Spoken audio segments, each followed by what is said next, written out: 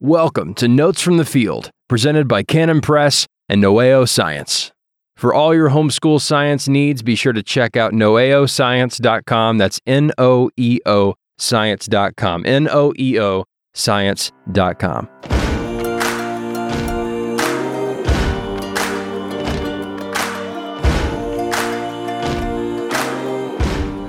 Well, welcome to Notes from the Field. I'm your host, Will Boyd, here with Dr. Gordon Wilson.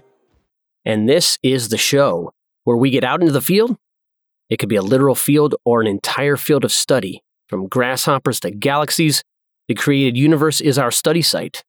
Our goal, to present a biblical approach for engaging with nature and to talk about the processes and phenomenon that are manifested in the creation we've been blessed to have dominion over. So, Will, great to be here. What do you want to talk about today? Well, there's a buzz out there, my friend. I'm hearing lots of buzzing. And some of it, that buzzing when it gets close to your ear. There are good buzzes and bad buzzes. Yeah, exactly. There are good buzzes and bad buzzes in creation.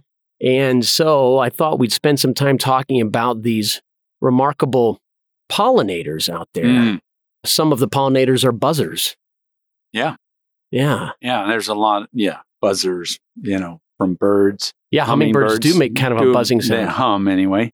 And but there's a lot of, we normally think of pollinators as just insects, but you've got bats that pollinate, you've got birds that pollinate, even lizards. Some lizards pollinate. Wow. So there's a lot of variety out there.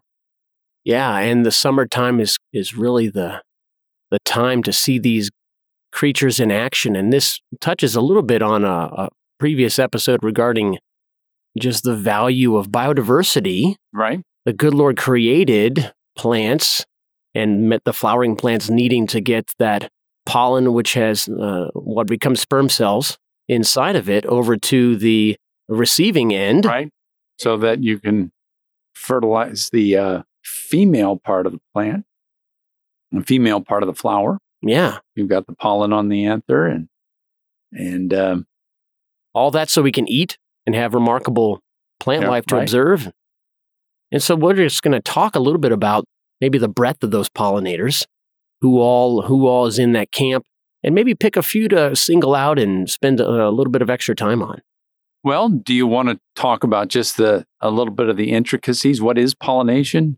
That sounds fabulous. Well, just real quick. What is this process? Yeah. Pollination, we sort of mentioned, is just the delivery of pollen from the male part of the plant, the stamen, and the pollen-bearing part of the stamen is the anther. And on a quiz, you better get the right anther.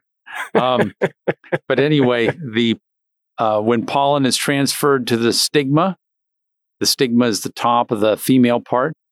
And then the pollen grain, if it's the right species, imbibes in the fluid, and a pollen tube grows down through the stigma, down through the style, which is the neck of the pistil, and then to an ovule, which is an immature seed. And in that immature seed is an egg. And the sperm in the pollen grain travels down the pollen tube and fertilizes the egg inside the ovule, the immature seed. And then the zygote grows into a tiny embryonic plant and then grows to a certain size and then sort of stops as suspended animation, sort of. And then we call that a seed. That is incredible.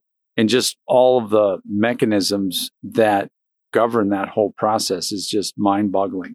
And you've got just over 300,000 different kinds of flowering plants, all having lots of, some are basic pollination, but there's a lot of weird twists on that general overview I just gave. So pollinators are super important. I mean, some things just are wind pollinated, like grass, and conifers aren't flowering plants, but they do have pollen and they're wind pollinated as well. But a lot of flowering plants require some sort of agent to pick up the pollen and bring it over to the stigma. Yeah. And they sort of do it inadvertently. Agents. Because they're after nectar or they're after pollen itself. and they get dusted with pollen on by the anthers, and then bring it over and pollinate. So these flowering plants, this is remarkable, and maybe a surprise for some folks that they have sexual reproduction, just like animals do. Well, but when I say call it sexual, but it requires a sperm and an egg. Yeah, it's not the same as you pointed out. Fertilization happens. But what a remarkable process of that pollen going down that style, and finding the ovule. Incredible. Yeah, it is incredible. And there's so many different insects that pollinate. We normally think of bees, but there's a number of wasps and beetles and flies, and butterflies, moths. Yeah, tremendous number of pollinators out there. And we absolutely rely on them. And I would say a lot of big farms, and small gardens, of course, too, but these enterprises absolutely rely on the pollinators as well. Right, because their fruit, whatever they're farming, their fruit doesn't necessarily develop unless the seeds, unless there's successful pollination. The seeds, when they start to grow from the ovule, when you have fertilization, the seeds start to develop, and that causes fruit development. Now, there's ways to do an end run, and sometimes we manipulate the plant and cause, with artificial hormones, plant hormones, to make the fruit develop without the pollinator. Right. But generally speaking, you need the pollinator to pollinate and fertilize the egg in the ovule, develop seed, and then the seed makes the ovary of the pistil grow into a fruit. Yes, fruits are ripened ovaries. Yeah. Some people might not want to know that. Yeah. I remember when I was a new faculty member at Liberty University, my oldest, Brooke, she was 6 years old, eating a cluster of grapes for lunch in the dining room. And she said, "Boy, these are good ovaries."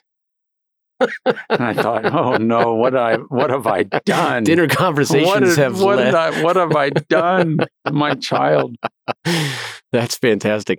One of the scenes that I haven't seen it in person. I've read about it and heard of some audio and video about, seen some video of it, of one of the most remarkable pollination events that happens here in the U.S.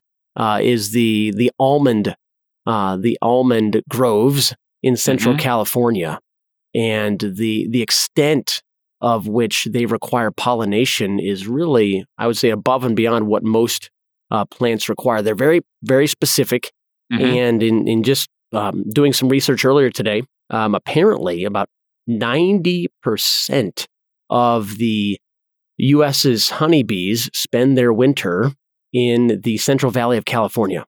This is according to a Washington State University. 90%. 90%. And so these massive apiaries where they grow honeybees, and then they lease them. They lease those honeybees. They truck them via semi to the Central Valley of California, and those honeybees overwinter, and they pollinate the almond trees. And so this is, maybe 50%-ish of the world's almond supply growing there in the Central Valley of California. But can you imagine the smell and the sounds of that? Yeah. It's 90% of all? Supposedly 90% of the U.S.'s honeybee colonies. Honeybee colonies. Yeah. Are That's there. Amazing. Isn't that shocking? Why? I know that's they're so big that area. They require that many. I think it also had the added benefit of having a place for them to overwinter. Lots of the U.S. that the climate is such that the bees don't overwinter well. Okay. And so they need pollinators. So many other places in the United States, although there's more crops, it's mostly grains, and they don't need pollinators. Bingo. So I see. Yeah, kind of an amazing phenomenon happening down there. The WSU has been more and more active in researching honeybees in the past maybe 5 or 10 years, and they have a study going. This is Washington State University in the eastern part of Washington. They send down about 150 colonies annually, and they're researching pollination, and they're just kind of modeling the population of their honeybees to better understand them. So the WSU entomology department, which we have an entomologist right here with us today, because that was your master's degree, right? That was my master's, yeah. I wouldn't say I'm So you're a master of entomology. Yeah, well. And a philosopher of turtles. Yeah, my first love was reptiles, but I was really, really fortunate, and I'm glad, no regrets, that God directed me into entomology for my master's. Yeah. And I still am one of my best, most favorite classes that I've ever taken in grad school was insect ID. So it's a huge, huge field. And if you want to work on humility, just go into entomology, just because there's so many different insects, somewhere around 1 million described species. Wow. They may have crested that number, and that number will keep going up as they explore. But yeah. Did you study any pollinators when you were I was a generalist. I was a non-thesis. And so I just got to enjoy studying insects in general. The Aldrich Entomology Club they were keeping some bees. And I remember helping another grad student out at the beehive, once.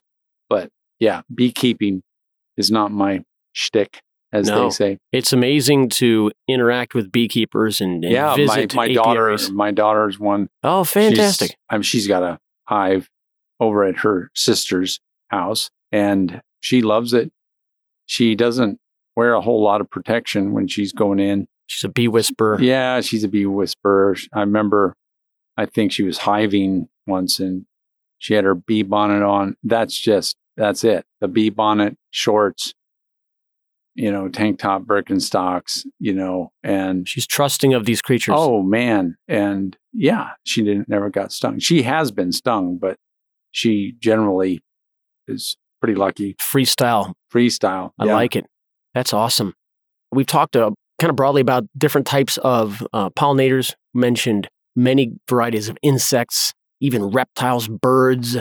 Maybe just chat here quickly about a pollinator observation that we've gotten to experience. And the one that comes to me, which is, it's not a pollination event exactly, but I thought of it today. I was listening to a couple of podcasts, and there was a photo of a rainbow lorikeet on the. Yeah, they're beautiful. Oh, they're beautiful. And so I got to spend a semester in Sydney, Australia at Macquarie University.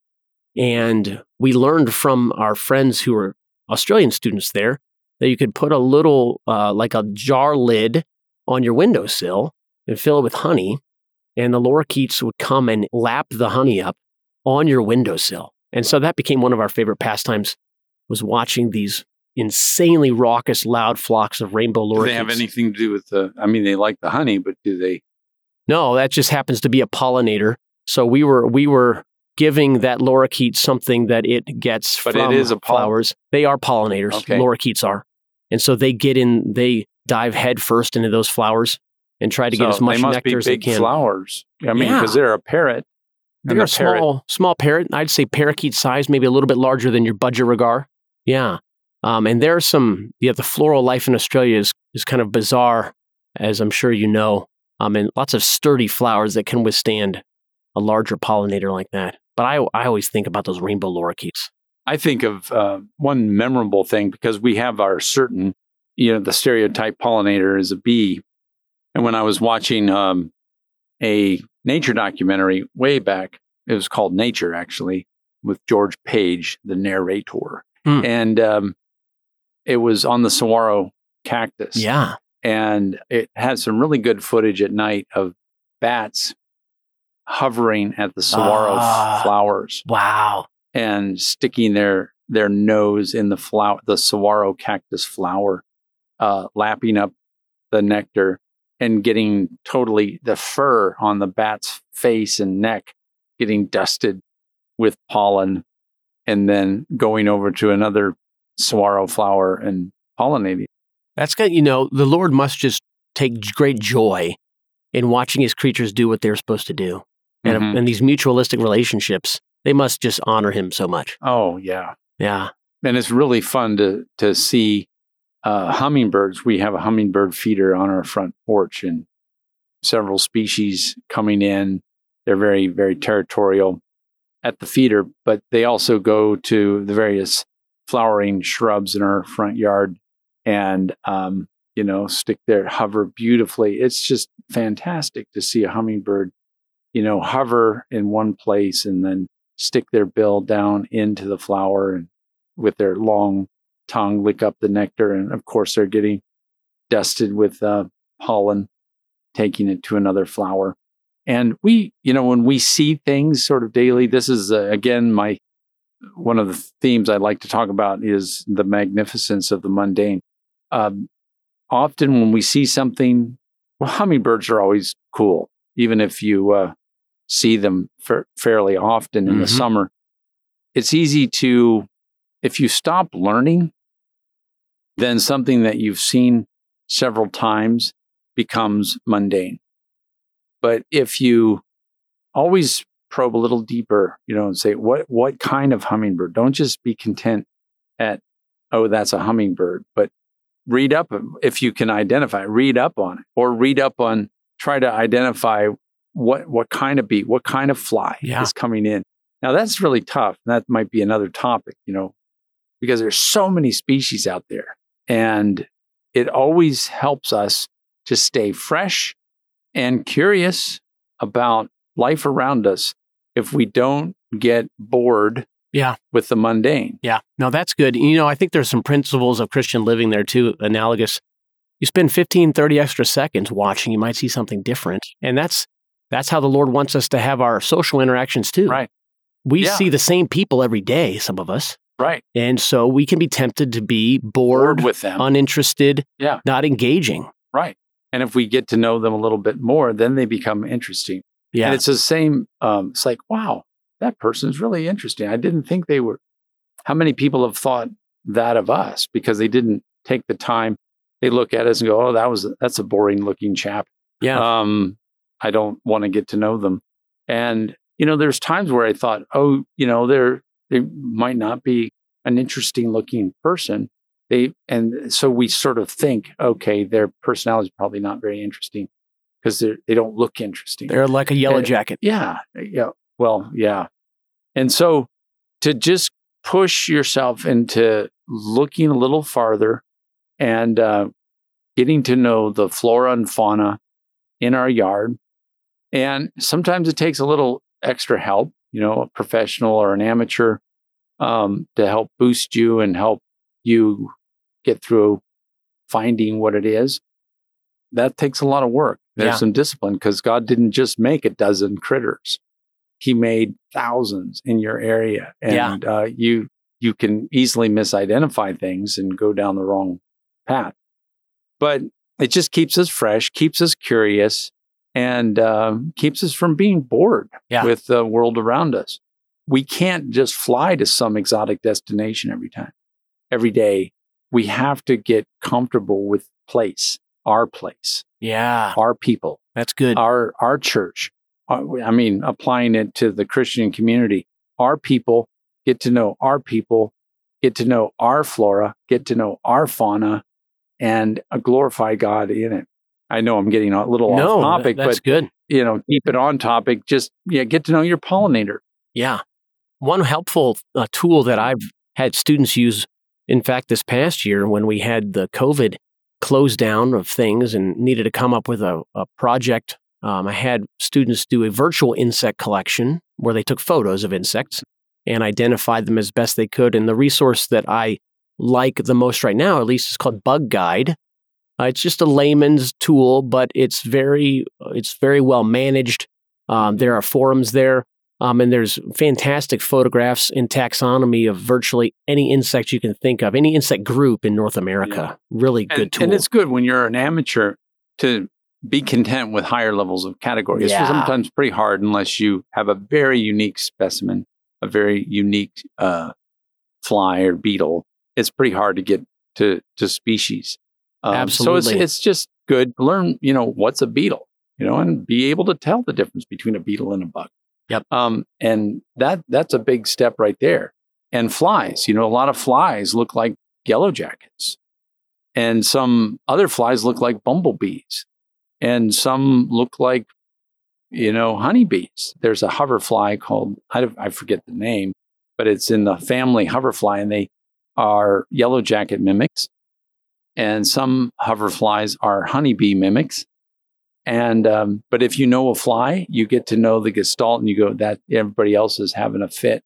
They're knocking over the picnic basket, and, trying to get out of Dodge, getting away from this threatening thing that they think they are convinced is going to terminate their their legacy, their day, their ruin their day, and if you know, hey, that's a fly. That's a hoverfly, guys. That's a hoverfly, and it's not even going to hurt you. You can grab it, and it's not even going to sting you. That's funny. But so things like that is just, that's a lot of fun. Yeah, and I like to look at flowers and notice insects, and then the next time I see that same flower, hey, I wonder if there's a similar insect on this flower. Right. And hollyhocks are one that I remember being kind of amazed by. There's this greenish looking, for lack of I'm going to show my layman-ness right now. Fine. It was a sweat bee, I call them.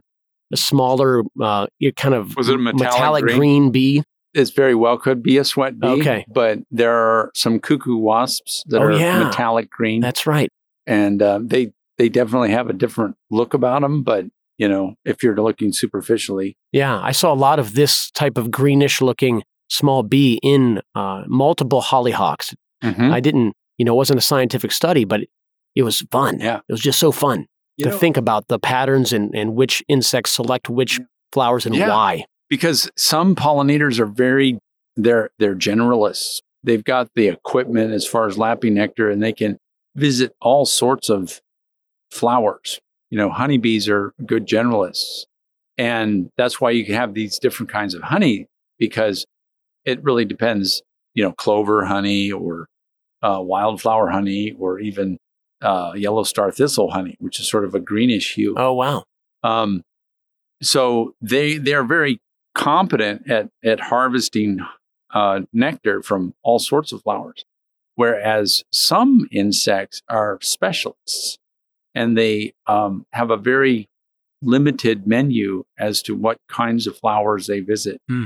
And in some places, particularly the tropics, where there's this high level of specialization, where one species of insect pollinates one species of flower, and you don't have overlap. Yeah. So the tropics tends to get pretty specialized. Not 100%, but it's interesting.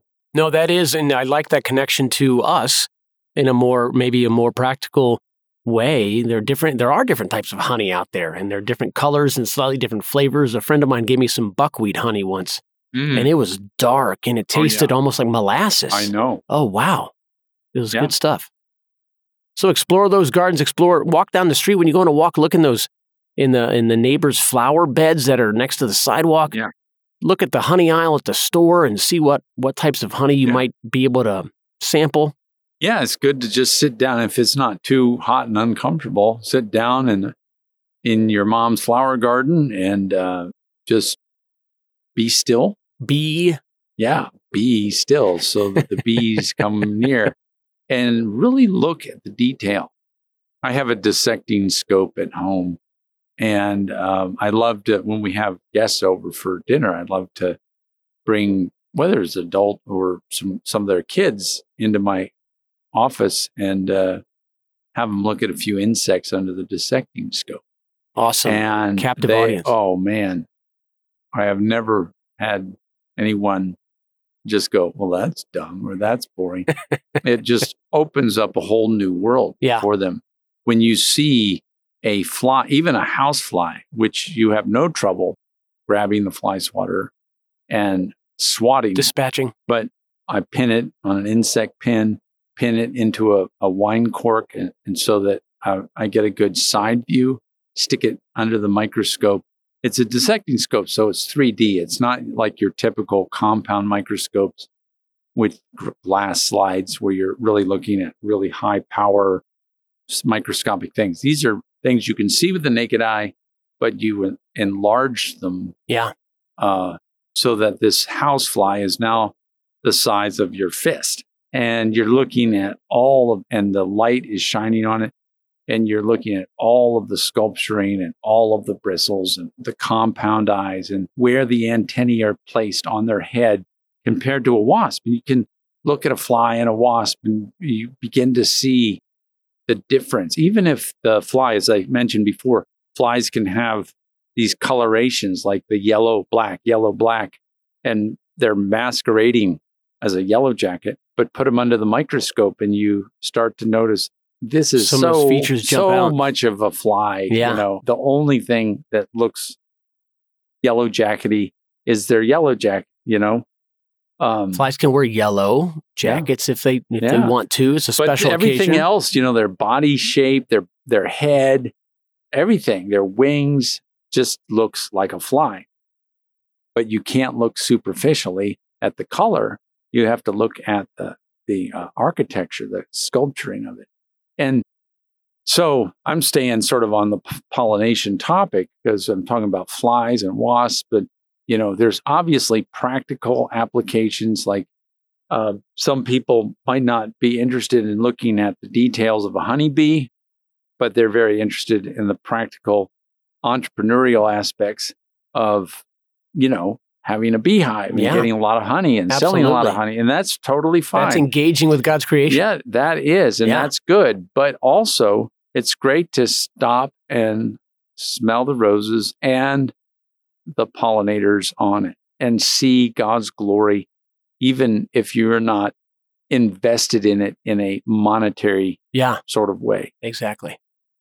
But, you know, more power to you if you're the great beekeeper that makes potloads of honey, and great. But it would be great for those people to, you know, be still and know that I am God. Look at the details of the honeybee. Absolutely. Gordon, it's good chatting with you. That's good chatting with you, Will, as always. And I hope to see you next time. All right. See you guys next time. Bye.